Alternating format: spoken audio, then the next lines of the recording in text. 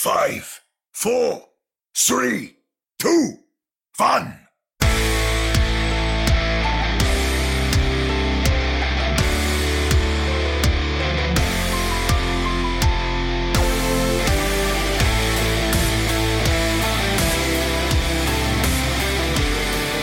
Welcome to another episode of... Oh, wait. I'm back. Your turn. Oh, my God. Shoot. I thought I was handling this one again. All right. This is so awesome. So just to sort of peel the curtain back of this podcast, neither one of us had the cameras on. So you got your welcome like a microsecond after you heard my voice. Yeah, it's good reflexes, you know? That's why I'm in high gold in Overwatch. High gold. Well, it's better than high bronze. Like I watched the Olympics. Gold is the best it is distinction, right? Yeah, they don't hand out platinum medals. No diamond, no grandmaster. Like there's no GM in the Olympics. That's true. But I am Chris at Lightforce, joined virtually as always by Omni at OmniStrife. I believe you introduced yourself as Alex. I decided, to keep people engaged. I will do a name reveal. It's a very unique one. You don't hear it often, I know, but that's my name. Yeah. Not with us is Sam. At another Sam Chen. So you guys didn't really get into it, but I thought I would share. I ended up taking my podcast week off. As many of you know, I have a number of podcasts. And it was related to the fact that my wife had emergency surgery last Monday. Everything's fine. She's good. She is without gallbladder. And unfortunately, it hit her hard, fast, and emergency surgery is what was required to remove it. Something I learned, though, 80% of gallbladder removals apparently happen through emergency surgery. It is often oh my goodness, get it out. And then if it's not, you actually have to sort of live through this pain and discomfort because usually it's a stone that's blocked things. And yeah, anyhow, I learned so much. And but I think I made the right choice. Took some time off. Took care of her, took care of baby Force, misdressed my daughter many times because I can't apparently tell the difference between tights and pajama bottoms. Neither can I. I think they're the same, aren't they? As far as I am concerned, they are, aren't they? You're right. Hey, my pajama bottoms are nothing, so... Well, I don't even know that they exist. Well, I guess they do, but for me personally... It's just turned into RSP After Dark. Well, you never know what you're going to get. That's right. Expect the unexpected. What else should you expect from our show? Well, the usual, we're going to get into the payload, talk a little bit about the Vancouver Titans weekend that was before prepping the Toronto Defiant weekend that will be.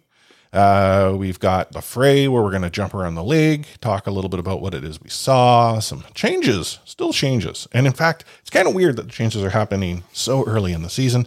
And I don't know, all sorts of other odds and ends we might get to, right? We'll try. Anyway, you know what? I see the payload calling. Let's start pushing it. Let's go. Moving the payload. Join me. The Vancouver Titans faced off against the Paris Eternal. Paris Eternal getting their first match of the May Melee, sort of play-in. I don't know. Is it called play-ins? Qualifiers? Sure. And I would suggest that most people had the Vancouver Titans winning this one. In fact, the Vancouver Titans... A couple of players have suggested that there'll be a W this weekend or this past weekend. Washington Justice probably weren't going to be it. And after that first map, the Vancouver Titans looked like they were in charge, did they not? Yeah, first map especially was quite dominant. It looked like we were way above the Paris, the play style, and both wins were dominant. I think the first map was Garden and then University, and I believe we won the first one we won 100-0, and the next one was also was a dominant win for Vancouver. They looked more assertive. Paris probably had the butterflies. They just looked more ready. The Titans did. Terror looking very well, playing that May. The walls were on point. Yeah. Yeah, and that was the thing. Like, the Vancouver Titans came out to play well and play hard. They did. Paris Eternal looked shaky, almost nervous. And you might suggest that it's their first As expected, yeah. map of the season, so that's not entirely unusual. So we then see the Titans get onto Gibraltar, which they arguably didn't do too badly on, especially if we consider they faced off against the Toronto Defiant the weekend before and found themselves their one map win. But it kind of looked weird. I don't know how to describe it any other way. Like, the Vancouver Titans defense on the first point was okay. It wasn't crazy. Paris, I think, did more losing of that sort of first point fight multiple times than the Vancouver Titans did of winning. But it didn't really matter because once the Eternal got it into, sort of into second gear. point into the hangar, they were able to almost take charge. Titans were able to rally and gave themselves sort of that winning condition. Problem, their offense was so disjointed. Yeah, I think like both teams played a very messy game. Olds were just flying about, not being productive at all. But like you said, something about some plays that just skewed the results. And whenever it seemed like one team was winning or having like the charge, there would be like a good nade or a separating grab, or there was a point there that there was a very good clutch.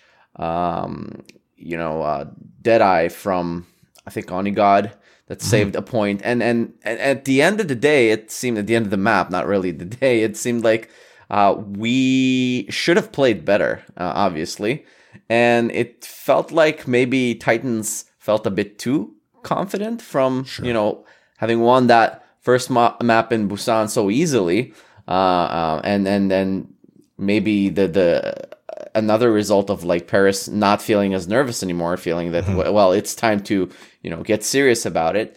And it looked like they always felt like they had more time and more opportunities. But especially I feel like in Gibraltar, it happens a lot where teams, not really being like a daisical, but maybe losing a bit of sense of how much time they have left in the bank. And I feel like at the end there, Dan and Khan, easy to remember these two players, but the monkey nanoed play was really, really good, and Khan's Ana was really also outperforming, I'd say, Shredlock and Rolf on the Titans.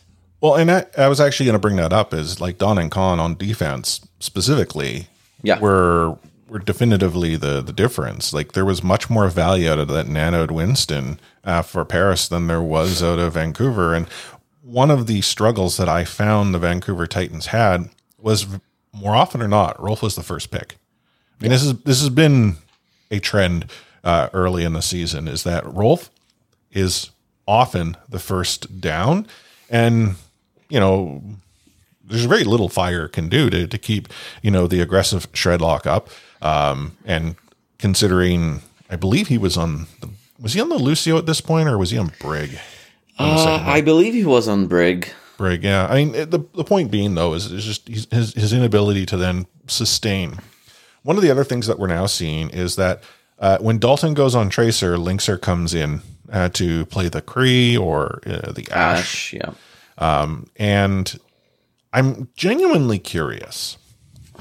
Is Dalton the superior McCree to Linkser? Like, I think when Taru factors in, when May's a requirement, Taru's phenomenal May, especially on ping. Can't wait till Taru makes the trip over to Vancouver.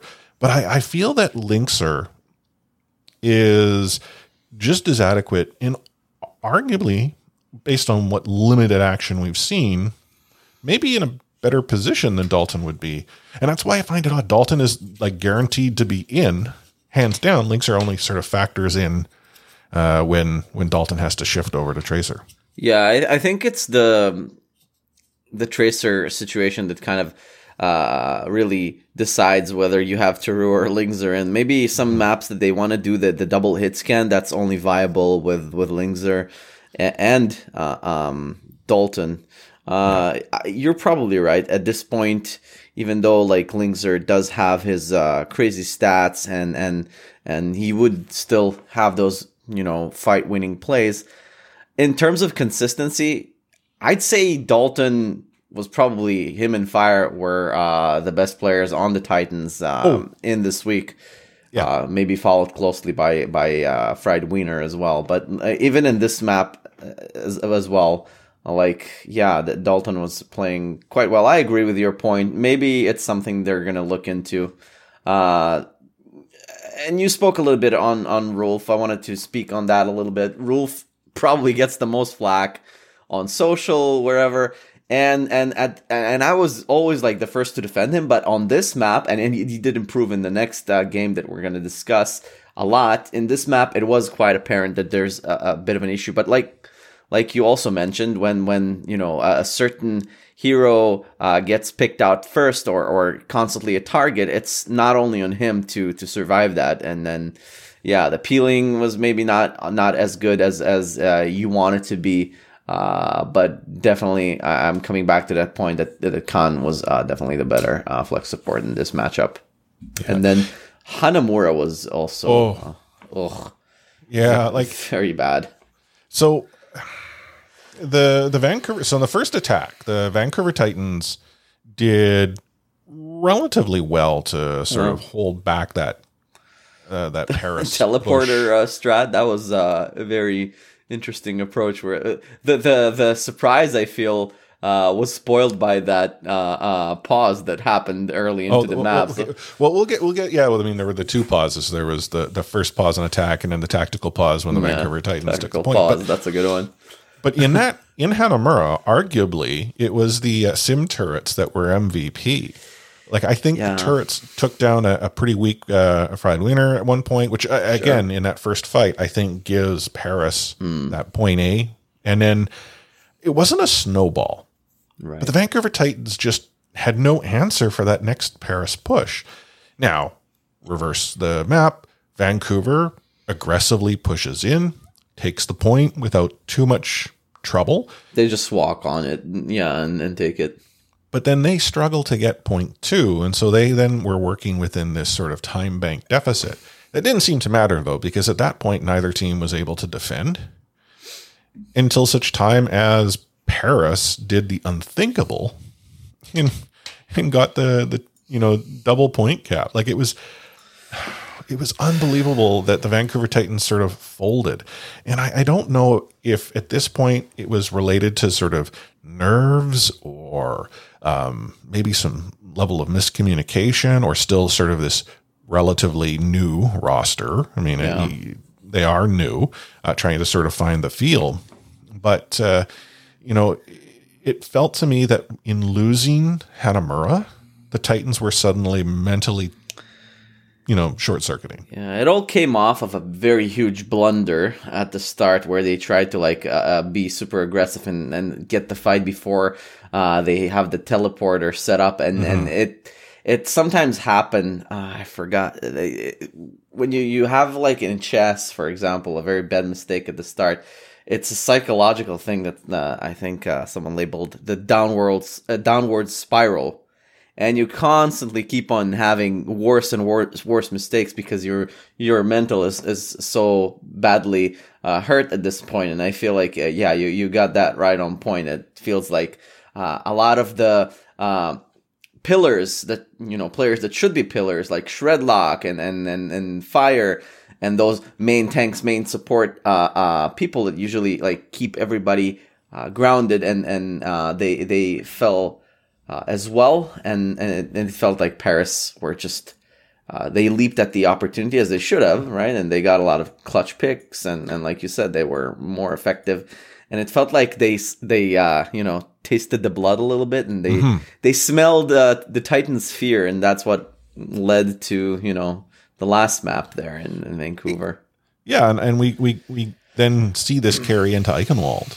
Like Paris at that point had momentum on their side. You could see that they were actually playing in a much more aggressive sort of foot forward approach. Like, and then look at the Vancouver Titans. Just a disaster. Yeah, like this map was probably the most frustrating of the entire week. There was a point where we had 6 ults for the last fight, and it didn't even matter. Paris just, Well, but not only that, and the casters had talked about it. Like Urex had talked about it.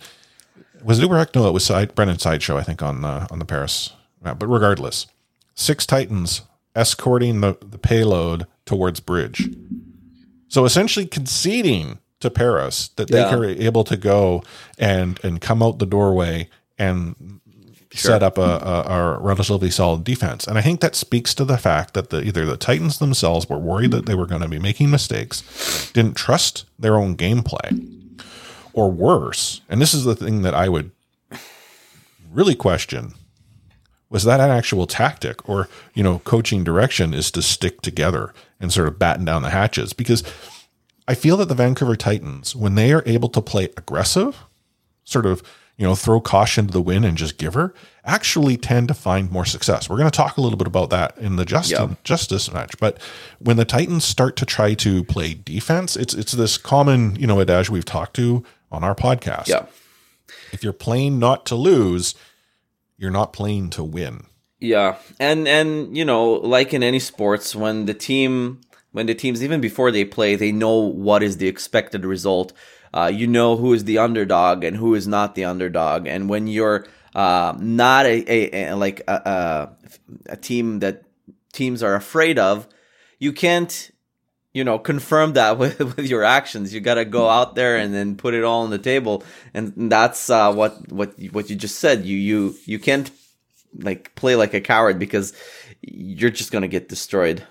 Yeah. And despite what I think of where Paris ranks or the Justice rank, you can't do that, especially this season where the talent pool is so elevated and you just got to bring your A game regardless of who you play and it's not gonna work. No, and you and Sam actually touched on it last show. As much as the Vancouver Titans have improved their gameplay, the rest of the league has improved as well. Yeah. Like there isn't that differentiation between the roster we saw the Vancouver Titans have last season, the roster they have now, because of gains made across the league. So the Vancouver Titans fall 3-1 to the Paris Eternal, giving Paris the unexpected win, but more importantly, costing any opportunity for breadsticks because as the promo goes, the Vancouver Titans need to get to map 5 for people to get themselves breadsticks from Pizza Hut. Yeah. It is actually, on that note, breadsticks, it's turned into this its own meme onto itself.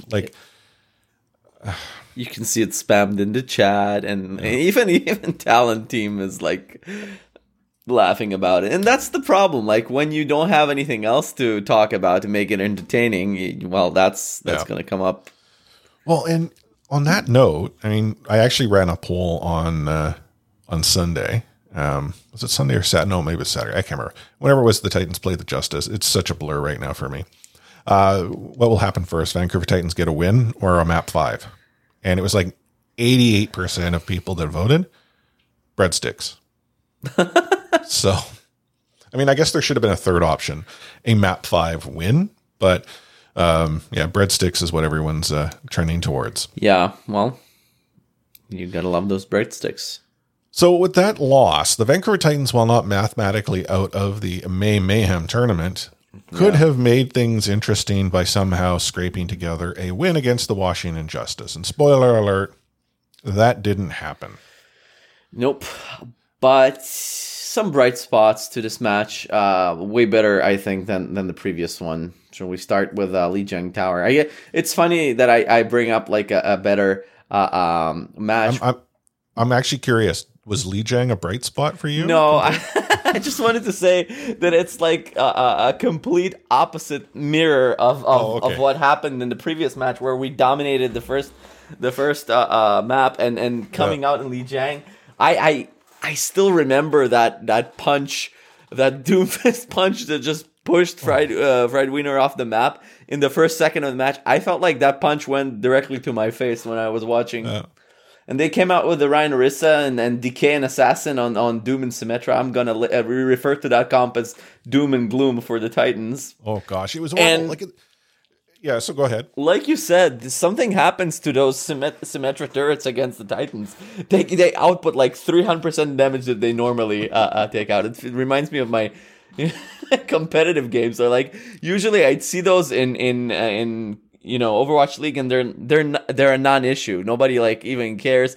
And suddenly, they actually do work.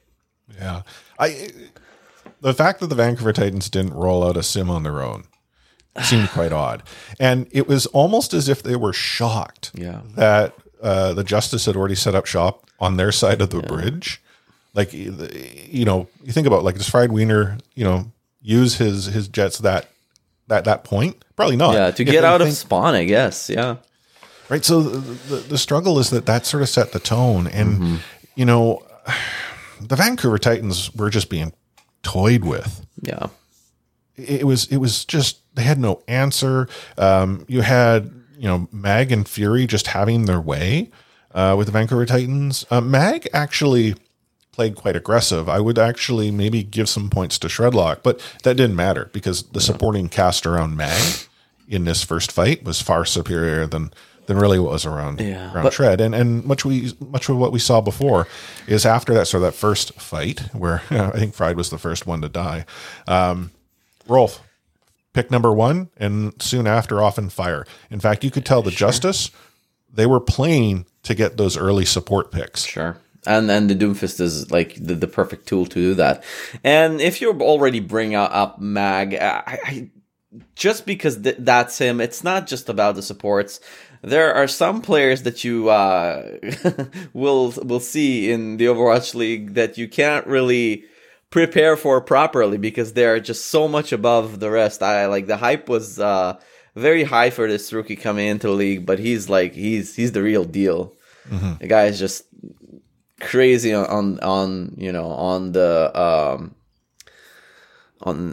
Winston and on the Ryan. It doesn't really matter what he plays, and like what we spoke about with Sam the previous week, you're gonna meet a lot of these talents way more often than in previous seasons. So you're gonna have to conjure some unbelievable play and solid performances for everyone to even get an opportunity to keep it competitive, right? Yeah. Well, Li Jiang was just a mess. The Titans went quick. It was 2-0. Control center. I think the Titans actually had an opportunity there, but Dalton tries the sim as well. Yeah. But unfortunately, Justice have their way with the Titans. That gets us to Dorado. And I don't entirely know if the Vancouver Titans realized they were allowed to defend before the third point. Yeah, this is one of those Mag points. He was just feasting. The Vancouver Titans seem to have a strategy in mind. I'm not entirely sure if it was a failure to execute or the fact that their strategy was far inferior to that of the offense that the Washington Justice presented. But the Titans just couldn't. They were, and I mean, they started to sort of mentally boom at this point. You started to see them stagger in. Right. They weren't taking the opportunity to regroup, and then finally, sort of on map 3 or before they got to the second point, the Titans were like, "Yeah, we'll just give this one to you." The time bank was surprisingly low at this map. I didn't even understand how they got to have only 1.5 minutes to play with in time bank for Well, Washington. I think it's because the Titans they regrouped for that final point, right? That final defense. And getting off the ball helped them a little bit too, I think. Yeah. Unfortunately, their offensive side was a struggle. Not going too well at all. No, and I at one point I was like, oh my goodness, they're going to get full hulled there. I mean, they eventually were able to eke one up, but this is the struggle: is you have a Vancouver Titans team that is not at the same tier of the Justice. Let's be real. And I commented after this map that if you're a Vancouver Titans fan, you now know what it feels like for that first season, an inaugural season when the Titans were having their way with their opponents, is that there was a distinctive tier difference. And I may be too hard and I'm too down on this Titans roster. I'm not going to suggest that the players aren't trying their best. It's just, if they are, their best, unfortunately, is not good enough. And I mean, that's not according to these two first maps. You're absolutely right. Right. And so I was down. I was down at this point. Yeah, I was too. I was like, oh, why am I even taking notes? And so the new Jack of all trades community coordinator, I can't remember what Chibi's title is. She engaged on Twitter saying, oh, I've seen some progress. And so I genuinely asked, what is it that you have seen that I have not? Her response is that she couldn't, she struggles to articulate that, but she's seen progress. And so my response to her at that point is like, well, without specifics, it feels that any progress there might have been, it's like 2 steps forward and 3 steps back, which is not progress. Mm-hmm. And if I'm only going to look at the positives, the 2 steps forward, like, let's consider everything that we were seeing from the Vancouver Titans part of this Justice fight. There were signs where like, oh, things are coming together. You saw these glimpses. Sure, the result didn't go the way the Titans wanted. Mm-hmm. And, even looking at the Paris Eternal match, there were times where the Titans, maybe fell hard on hard luck. But this was now where it was like, well, where'd all this go? Is this just clearly the opponent not giving you the opportunity to shine? So when it comes to Anubis, yeah, I think after that tweet, she texted the team and she's like, okay, there's this guy, he's bothering me on Twitter, please show him what you got. Yeah, because all of a sudden, foot forward, aggressive play from the Vancouver Titans, and it was like an entirely different team. And it's not like the Justice went and threw out a meme comp or took their foot off the gas. Yeah, the Justice were trying. They were trying. The Titans just decided they wanted this map. I can't be like, you can't be dismissing the fact that they were up 2-0 and they simply demolished the Titans. So obviously they were maybe letting the foot off the gas a little bit, but you could see still, as you said, they were not like doing off-meta picks. They were actually fighting every fight seriously. And once they saw that, like, okay, these guys are actually playing a little bit better, it looked like they said, okay, let's stop this now and let's destroy them again. And it just didn't work. I think at that point, Vancouver realized that, hey, we can't really do the same thing we were doing before, and we've got nothing to lose now. And I think it's a good strategy for them to go in, not just like against like big contenders like the Washington Justice seem to be, but they need to approach every match like this. And I think Vancouver just grabbed opportunities a little bit better. Now Washington, they started an attack. Why do they always start an attack? I hate that, and I think it put the Titans a little bit in a disadvantage. But it didn't really seem to be much better for us early on. They capped the point really, really fast. They had over 5 minutes to cap point B, and I was thinking, okay, that's game over. But Titans stabilized behind really good plays from Rolf and Teru. I guess it's a good time for their characters. Teru on the May and Rolf. Was he on the Ana at that time? I think so. I believe he was Ana for that map. Yeah, and Fire mostly. Fire popped off in this map. His Lucio play in that second point and in that in Vancouver's push as well was amazing. He was just like out there trying to kill everyone. He was getting a lot of final blows. And some more fighting and stalling obviously ensues in 2CP as it normally does. But the Justice, they were able to cap with only 10 seconds to go. So now it's Vancouver's time to push. And luckily, I don't know what happened there, but Fury's positioning wasn't too great from that choke on the left side, and they were able to demech him. And normally, the Vancouver we saw up to this point, they get the demech, maybe get a pick, and then they'd lose the fight because of lack of aggressiveness or the teams that they fight just finding an opportunity. But it didn't really happen. I think they realized that the Justice can bleed and they capped the point really quickly as well. So Titans also had like 5.5 minutes to spare. And I want to point out that fight that when they went to attack point B, there was actually a time where everyone across the board in those fights that happened, the Titans looked like the better team. They did. Yeah.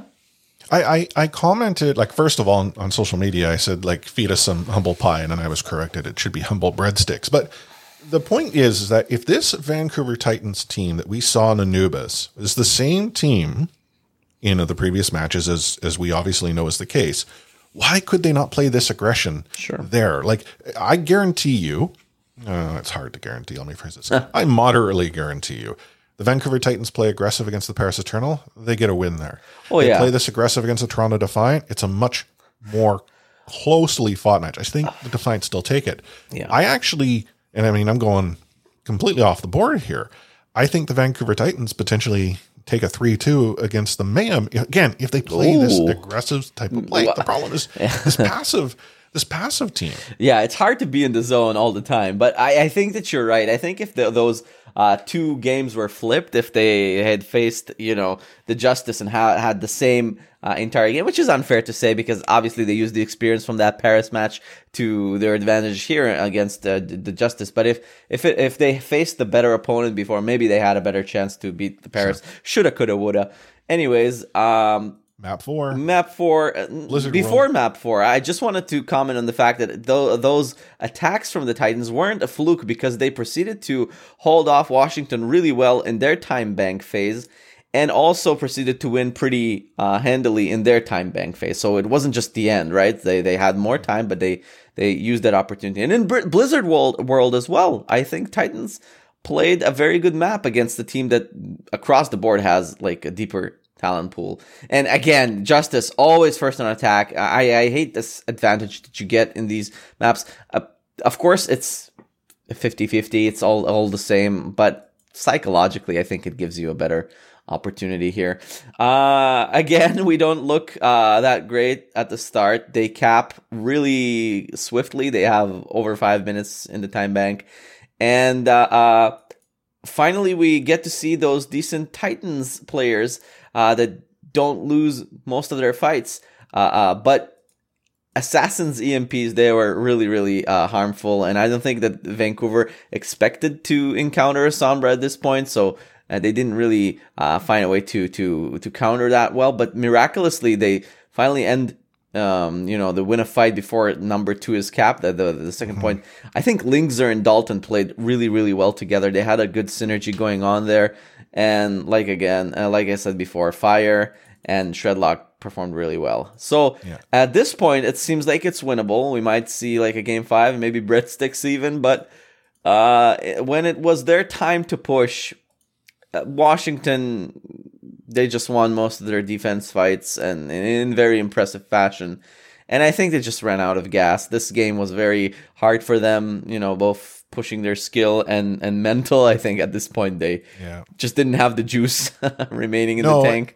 They didn't. And, you raised some really good points. I actually had commented in sort of RSP Cord, for those who are watching, I had said how the Vancouver Titans had actually created a winning condition. On Blizzard World. A breadstick condition.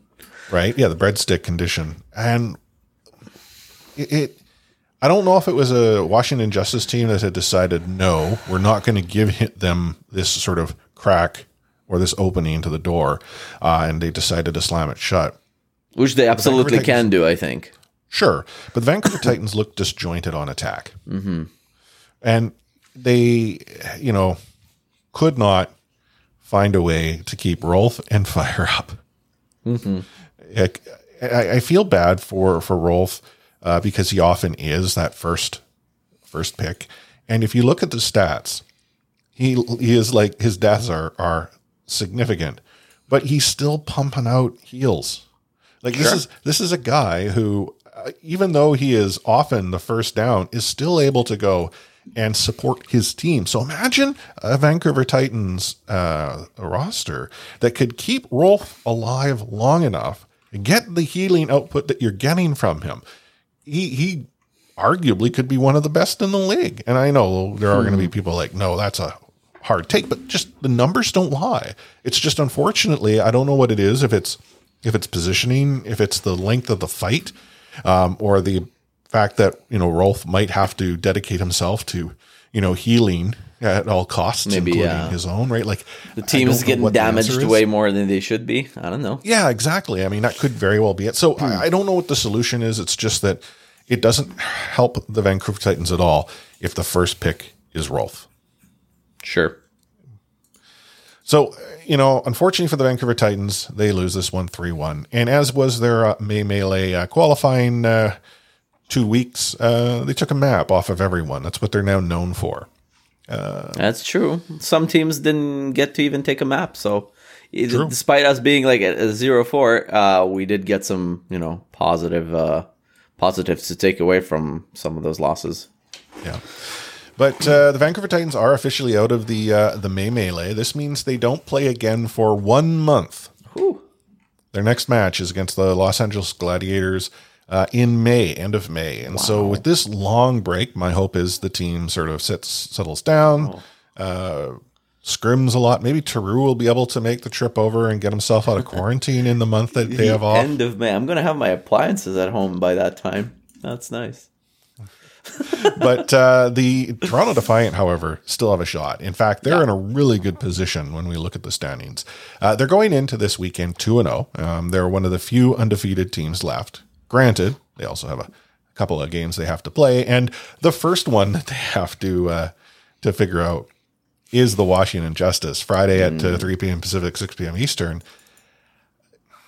I'm conflicted here. I think the Toronto Defiant can beat the Justice. I truly think that the Vancouver Titans match exposed opportunities that teams of better caliber can take advantage of. I think Toronto is one of those teams. Now, when we look at the Justice, however, they'll see these same issues and probably look for ways to go and address them. And I have some concern with sort of the Defiant last match where, yes, they won and they reverse swept, so arguably that suggests it's a really good team, but they have some issues that they might need to sort out too. Yeah, they look more beatable than the Justice are right now, in my opinion. And I'm conflicted because the homer in me wants to give it to the Defiant, but it's going to be I feel a tight fight. It's going to be, I don't think it'll be 3-2. I genuinely don't. I think it's 3-1 one way or the other. But it's one of those 3-1s where it could have gone either way. Oh, I saw your pick'em score, so you're probably right. But I think it's going to be a 3-2 for the Justice. For me, it's not a 3-1 either way. For me, it's either 3-2 or 3-1 to the Justice, unfortunately. Mm-hmm. Now, if the Toronto Defiant in matching up against the Justice do pull out the win, they've essentially set themselves up for the remainder of the weekend. If, however, they were to lose, that means their match against the London Spitfire means a heck of a lot. And I don't feel the Defiant have to worry about this match. I already have them winning 3-0 against the Spitfire. Yep, me too. But imagine if the Defiant could go 4-0. It's 4-0. Well, if they beat the Justice, that would be great. It's hard for me to see. Because it is possible. Like so right now the Houston Outlaws are 4-0. And the Florida Mayhem could find their way up to 4-0. If the Toronto Defiant were to beat the Washington Justice can't get 4-0, so then that is a 3-way tie for 4-0. We look at map differential coming into play. Sure. That might be a little problematic. But then it is possible, yeah. But to me, like the way I see it right now, it feels like a 60-40 towards the Justice. But, anything is possible. But that match against the Reign, I didn't like how that looked for. Well, no, and that's the struggle here is the Reign looked like they had that in the bag. Sure. And credit to the Toronto Defiant for turning things around. Naste specifically just decided he wanted to assert his authority on the MAM. Nubis specifically, that map was unbelievable. But the problem is you can't do that against some of the better teams. Yeah, I guess. So you got you and I both agree 3-0 against the Spitfire? Yes, definitely. Okay. Do you think the the Defiant mix their roster up again, kind of like they did with the Titans? Bring in Beast. Against the Spitfire, sure. So then we could argue that it could be 3-1. It could be, but I think even with Beast, they should win it. Okay. Well, what does this all mean? So if the Defiant do pull out those 2 wins, now it's Spitfire match for those that were curious. It's 1:30 p.m. Pacific, 4:30 p.m. Eastern. Means that they'll find their way into the knockout round, I guess it would be. The regional knockouts. Yep. So the way it works is 6 teams find their way into the tournament, but there are knockouts that have to take place. So in the West, with those 6 teams, seeds 3 versus 6, 4 versus 5 face off, and then seeds 1 and 2 take the winner on. And the winner of those sort of 2 matches finds their way into the tournament, which I believe is going to be in Hawaii. I haven't seen any indication that suggests that the West won't be going to the Aloha Islands. Very cool. The East region, they have 4 seeds that play with 2 coming out. They stay in Asia. Mm-hmm. But if I'm looking at the standings correctly here, I feel even if the Defiant go 4-0, I kind of feel that they end up being a 3 seed. Oh, I guess so. Yeah, because if I don't think they could. They would definitely lose maps against the Justice, even if they beat them. Mm-hmm. And some of those other teams will have a better record for sure. Right, like the Florida Mayhem. Well, okay, you know what? They're going up against the Sharks, so. Right, yeah. Now maybe I'm walking this back. Maybe, because I think not. Mayhem beat the Eternal. But yeah, going up against the Shock, even if the Florida Mayhem are a better team than Shock, and I don't necessarily feel that they are. Outlaws are done as well, right? They're done. Yeah, Outlaws are 4. Outlaws have guaranteed themselves a placement. Like, when we look at the standings right now, the Outlaws have a +7. It is possible that one of the Mayhem, Justice, or Defiant could post a higher positive there. In fact, more of them could. But it's so hard. Like, with only the 4 matches before playing into it, like, arguably right now there are a bunch of teams that are still in the mix. Now that you when I think about it, all of these upcoming maps, the matches, they actually matter a lot. Yeah, right. Like the only team that's completely out of it are the Titans. It is Spitfire and the Uprising, as well as the Reign. They could get in the mix, but it's going to require a whole lot of crazy stuff to happen. Sure. Eternal. I don't see the Eternal going and getting 2 wins this weekend. Who they play? Florida, and no, I don't think so either. And maybe Atlanta. Yeah, but I don't see the Eternal getting 2 wins. No. Shock, you could see the Shock getting 2 wins. I don't feel it's a complete walk, considering the Shock that we saw against the Houston Outlaws. But they are a top tier team, so let's consider they're probably going to get 2. Sure. Glads are stuck at 2-2. The Fuel are stuck at 2-2, and unfortunately for them. Well, yes, it is possible that maybe there are other 2-2 teams.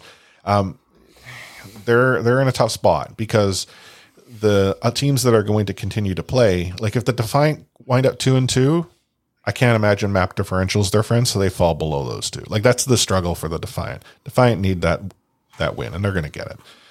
Mayhem, I don't see the Mayhem losing 2 like that. Yeah, these games that matter quite a bit, so it's hard to sort of predict. Even though I already locked in my predictions for the knockout.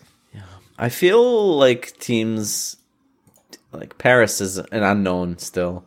How good are they? They did lose to Houston, but everybody loses to Houston right now. I don't necessarily think are they bad? Considering how they played against the Titans. The Titans there were winning conditions for the Titans. The Eternal just turned out to be the better team. Sure, I don't know. What I mean to say, I'm not sure who's better between the Eternal and the Reign. We'll see that. Yeah. Anywho, this weekend will tell, and we will obviously be back next week to learn whether or not we're eating crow and whether or not the Toronto Defiant are off to Hawaii.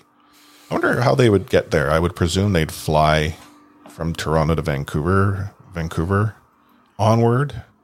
Probably. Although they can go I believe Seattle, maybe.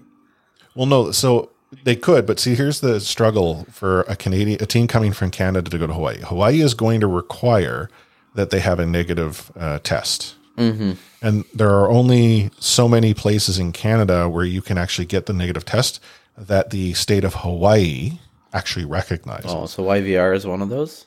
I don't know if YVR is, but I know Calgary is. Now, that said, you did raise a good point. Do they travel into the U.S.? Because there are many more places in the U.S. that the state recognizes. I mean, logistically, it'll be interesting. But they do need that negative test so they don't have to actually do the full 2-week quarantine if they go. Mm-hmm.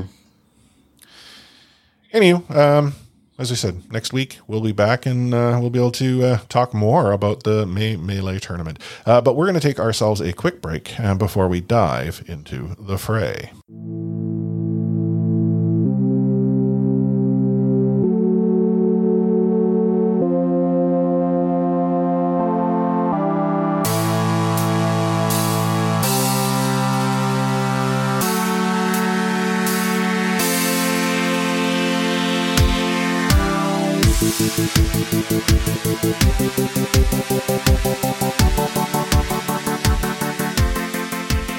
Back into the fray. Going back to the week that was that kicked things off on Friday, we already know that the Vancouver Titans lost to the Paris Eternal 3-1, but the Los Angeles Gladiators went and had their way at the London Spitfire 3-0. Wee hours of the morning, Chengdu went Chengdu, beating the Excelsior 3-0, and Philadelphia Fusion beat the Hangzhou Spark 3-1. Houston Outlaws beat Paris Eternal 3-1 in a match that probably should have been 3-0, but is what it is. The Los Angeles Gladiators beat the Boston Uprising 3-0. And the Uprising didn't look so good here. I'm a little down on it because I felt the Uprising were going to be better than they've been so far. Yeah. And this started this really gave me pause. Washington Justice, however, beat Dallas Fuel 3-1. Again, Justice, they are a strong side. New York Excelsior beat the Hangzhou Spark 3-1, which had some big implications, which we'll get into in a moment. And the Philadelphia Fusion showed Chengdu that they were the captain, and they won 3-1. Yeah. Chengdu is looking good, but I don't know if it's meta. I don't know if it's Chengdu. I just don't know if it's through the East region and the opponents they've played so far. Yeah, the sample size is so small right now. It's kind of like, is Houston going to still be up top? It's kind of like what's going on in the Asia region with Philly. Yeah. Dante Les Houston Outlaws beat the London Spitfire 3-0. And for those that don't know, Dante had emergency surgery himself. So he is currently in recovery. I won't get into the details of the surgery. Outside to say that, oh my goodness. I cringed. I couldn't finish reading that. Yeah. Dallas Fuel beat the Boston Uprising 3-0 in what was this match. I actually said it was the one to watch. I'd like to say I was proven right. Mm. The Boston Uprising twice had like significant advantages against the Fuel. Like Havana, the Boston Uprising were like just going to get like set the record, and they couldn't get it through the refinery. Like it was unreal how the Uprising just fell apart. Yeah, these guys, they're not. Their mental is not in a good spot right now, I think. No, not at all. And then, as we already know, the Washington Justice beat the Vancouver Titans 3-1. So that sets up the week that will be. Now, for those of you keeping track at home, know that the week that will be actually starts on Thursday. Friday is already kind of weird for me. I'm like, okay, I'll have my work stuff on this side of the screen. I'll peek at the game on this side. You know, having the Thursday matches and Friday matches, I actually don't have an issue with. It's just that the start times being early in the afternoon make it difficult for those of us on the West Coast, but equally tough on the East Coast. But I also understand they're probably trying to expand into sort of a European audience that might still be up. But on Thursday at noon Pacific, 3 p.m. Eastern, the Paris Eternal kicks things off by taking on the Atlanta Reign. 1:30 p.m. Pacific, 4:30 p.m. is Washington Justice Boston Uprising, which unfortunately for Boston, I don't think is much of a match. We then fast forward to the wee hours of the morning when the Los Angeles Valiant take on the Guangzhou Charge. Actually an interesting one, though, to think about it. the bread bowl of the Asia Pacific region. Okay. Do you actually think the Valiant are putting up a fight against the Charge? I agree with you. It's the bread bowl, but I mean, they did take a map off of Chengdu, but Sure. I don't know. It's not going to be a 3-0 either way. the Seoul Dynasty are taking on the New York Excelsior, and the Shanghai Dragons take on a newly coached Hangzhou Spark. Then at 9:30, if you want to, you can watch the encore of the Dynasty New York Excelsior. But fast forward to high noon Pacific, 3 p.m. Eastern, when the Boston Uprising take on the London Spitfire. 1:30 p.m. Pacific, 4:30 p.m. Eastern. Shock, Mayhem, and wrapping up the afternoon are the Toronto Defiant taking on the Washington Justice, as we already got into. Wee hours of the morning, Seoul Dynasty, LA Valiant, Guangzhou Charge, Hangzhou Spark, Shanghai Dragons, Excelsior, who also happen to be the encore match, and to get themselves into the Sunday sort of knockouts, we have the Florida Mayhem taking on the Paris Eternal, the London Spitfire, as we already know, taking on the Toronto Defiant, and wrapping things up is the San Francisco Shock and the Atlanta Reign. And then, as I said, knockouts. They kick things off at 2 a.m. Pacific, 5 p.m. or 5 a.m. Eastern on Sunday for the East. There are just 2 matches in the East, and then out West, there are going to be 4. Kicking things off at noon Pacific, 3 p.m. Eastern, and possibly wrapping up around 4:30 p.m., 7:30 p.m. Again, it's not appointment viewing for matches. Yeah, don't count it's on that. Appointment viewing for days.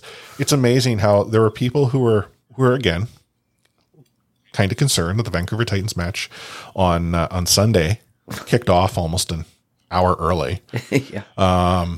Little do these Vancouver Titans fans know what it was like for that match in Korea.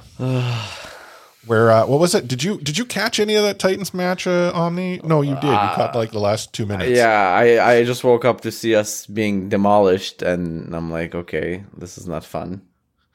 Well, it was. Yeah, I mean, that was to think back to that time. Who was it We were against? watching The Charge? Oh, I can't remember who. I just remember the Vancouver Titans looked like completely fallible. Hawksall wasn't even in the lineup. Like, it was so weird, Yeah. so surreal at the time.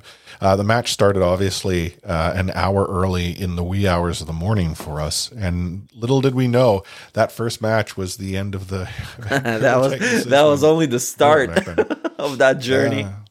Yeah, losing those two in the weekend. But that is our Overwatch weekend. Now, as far as the matches to watch, I picked one. I struggled here. I was looking at like the matchups, like Uprising, Spitfire. I'm done on Boston. That's the new bread bowl now. Yeah, there'll be this weekend's bread bowl. Anyone who's a Defiant fan here knows that we never pick the Defiant or the Titans matches simply because we are going to be watching them. So I picked Shock Mayhem because in my mind, that's one that definitively has what could be 2 very even teams facing each other. Yeah. Game of the week before we even consider what might happen in, the knockouts. Exactly. And you as well selected that game, but you also selected the Seoul Dynasty New York Excelsior match. And I kind of found this one interesting. Yeah. Is there something about this is it just more the legacy or the pedigree of Seoul, New York? Yeah, I want to see New York play against like a better team. They did beat the Spark and they lost to Chengdu. I feel like it's finally a good encore match to go into, without looking at the results and just having fun. And like New York, they still have Jonak and all that, but it's a completely new team. It's interesting to see what they're about. Yeah. The weekend will be interesting. And as we were getting into sort of in the payload when we were talking about regional lockouts, there's a lot of compelling storylines and a lot of compelling games matches. have been great so far too. Oh, it's been some of the best Overwatch I think we've been able to see. Sure. And we've seen some really solid matches over the past few years, but it's just, I feel it's becoming more and more entertaining. Yeah. And it's just the start of the season, which means it's just going to go up and up. Exactly. Now, if you didn't already join, you want to join the RSP Pick'ems leaderboard. Why is that? Well, because you can show us what you feel is going to be the team to beat or the teams to beat in our leaderboard. I had a solid lead going into this weekend. And unfortunately for me, far too many teams let me down. It's my own fault. I gave much more credit to the Boston Uprising than I probably should. You're not alone. Right? Like, so that punished me. But the graphic that I shared had Allen in first place, Kent in second, and Sheep in third. But a friend of the show, Altiron, who is one of the hosts of the Nerf This podcast from France, he joined on Monday and then goes, not only does he join our leaderboard, he then goes and screen caps that he's actually in first place with 59 points. I do that too. I'll just look for random leaderboards. But yeah, I had a firm grasp of the last place because I joined late, so I missed like a whole day of pick'ems. And then Sam and D Baker joined, so I'm no longer placed last. I think I'm catching up a little bit, but I'm still far down. Yeah. The thing about the pick'ems, though, it's going all season long. It's just for us for fun. You can be as part of many leaderboards as you want. Obviously, the RSP leaderboard being our podcast, but it can be those who listen, friends of yours, what have you. I'm still trying to get Adam to join. He just seems to suggest that he knows things we don't and doesn't feel it's fair. Oh. So I'm like, that's proof. Adam has proven to us there is an Overwatch League script. But the thing is, we can't really look at his picks anyways, so you can just like boast at his prognostication skills. But to join the Pick'ems, if you haven't done so already, just search for the tweet that I've shared on Twitter every Monday. And then as well, if you just go to the OverwatchLeague.com website, click Pick'em, log in, and then search for Ready Set Pwn. Our leaderboard is there. Insider trading almost. Almost. Oh, speaking of insider trading, I am now a shareholder of Enthusiast Gaming. Oh, really? You got some stocks? That's pretty nice. Yeah, I bought some shares, so that means I now own the Vancouver Titans, right? Nice, sweet. Congratulations. What types of decisions you're gonna push towards the board? I don't know. I mean, the handful of shares that I currently possess give me so much power. But I just want to put it out there. If Overactive Media is going to list, please let me know. I'll hold a couple of AM shares. Is this entire gig ethical at all for you now? Actually, I don't know. Like, is there a conflict of interest that I run a podcast? I think there is. I mean, how much more biased can you get? I have to declare before every episode. Stonks. Yeah. So now with 0-4, your stonks are not really doing that well. Yeah, fortunately, the Enthusiast Gaming portfolio is diversified enough. One. Okay. Oh man, we're having a lot of fun. Not having fun, however, are some former coaches of the Hangzhou Spark. Pajian, who we might know here in Vancouver, he is no longer head coach in Hangzhou. He and Noru, the assistant coach, were released. This is based on the performance of the team since Pajian took over, but specifically, I think more so this May Melee performance at the start of the season. That said, friend of the show, Andante, who is formerly the Vancouver Titans as well, he has been promoted to interim head coach, and to help him out, the Hangzhou Spark hired Mentalist as a new assistant coach. Andante, we've talked about him before. He's a real stand-up guy. Mm-hmm. He went out of his way to talk to us when we were interviewing the Titans. He had good command of the English language and insisted in speaking English with us, even though we had Michael with us and Michael was willing to translate. And he's always sort of, reached out and engaged with us. So I'm really hoping for Andante that this works out and he has all the success he can have. He's able to turn that ship around. Yeah. As far as the game's concerned, though, you guys talked a little bit about Jeff Kaplan leaving. I hate to say it, I'm equally concerned. I didn't really get an opportunity to share those thoughts. I understand that change is inevitable, and as someone has long tenure in an organization like Jeff did, at some point in time, him and his departure is going to take place. It's just tough that the timing of his departure has so many questions being sort of presented. Yeah. Like Overwatch 2 is in development. We have no indication as to what the timeline happens to be. Like there are just this doesn't bode well that you see a significant change like this. Yeah. And that's not a knock against Aaron Keller. It's just, I thought about this. I thought this through a little bit, and it might be either very good or very bad. It might be either at the point where it's only like technicalities they need to flesh out and like polish up things, and he felt that it's safe enough to let go of this product and have his team carry over, or the complete opposite.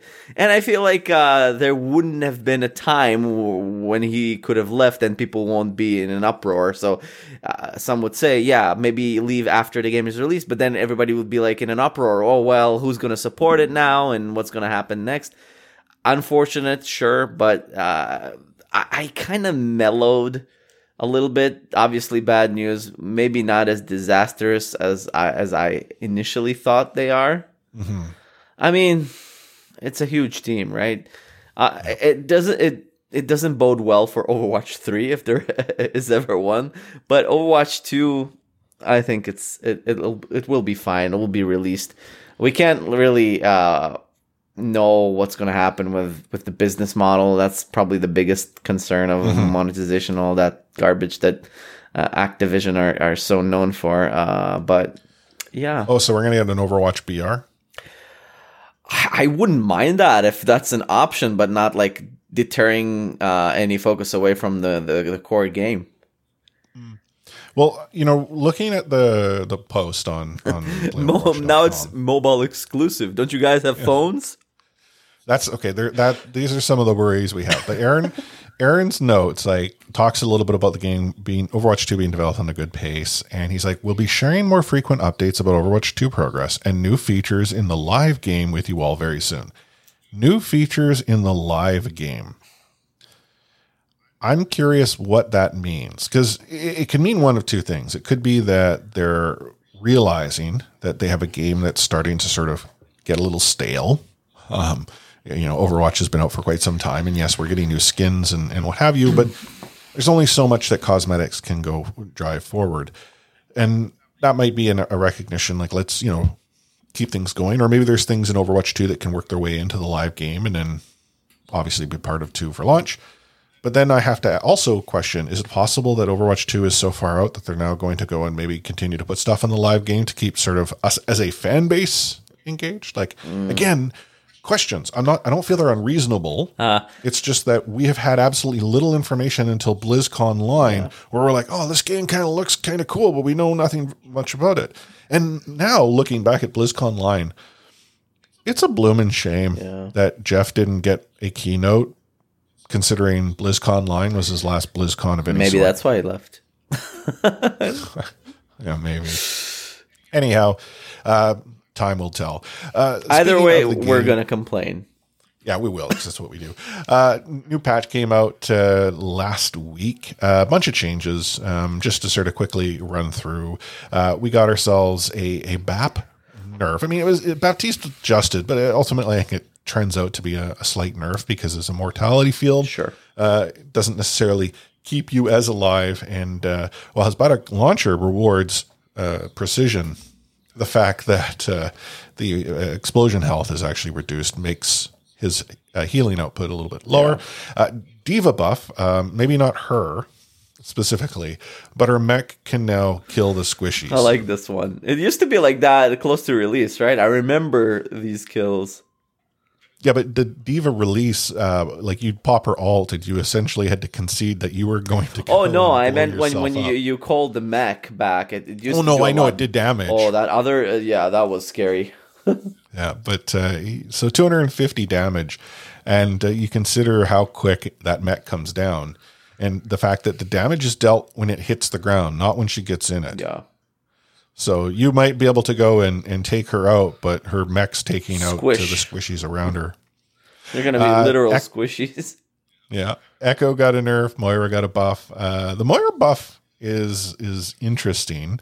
Her biotic orb cooldown has gone from 10 to 8 seconds. And it kind of feels to me that means it's almost like a permanent orb. I know it's not precisely that because of the use, but I didn't realize Moira wasn't in a good spot already. It's annoying. I don't like the Moira buff, but I guess they want to. Maybe the pick rates are not at the most balanced position right now, so they want to bring her back a little bit. Sure. If CC wasn't bothering you, Harissa, we'll make sure it does, because her halt has now been changed from 8 to 6 seconds. I would imagine that halt's going to go and probably find its way back up to 8, if not 7. Pulled pork soon to be on the menu. Yeah. Reinhardt got nerfed, and forevermore I'm upset at the Overwatch developers.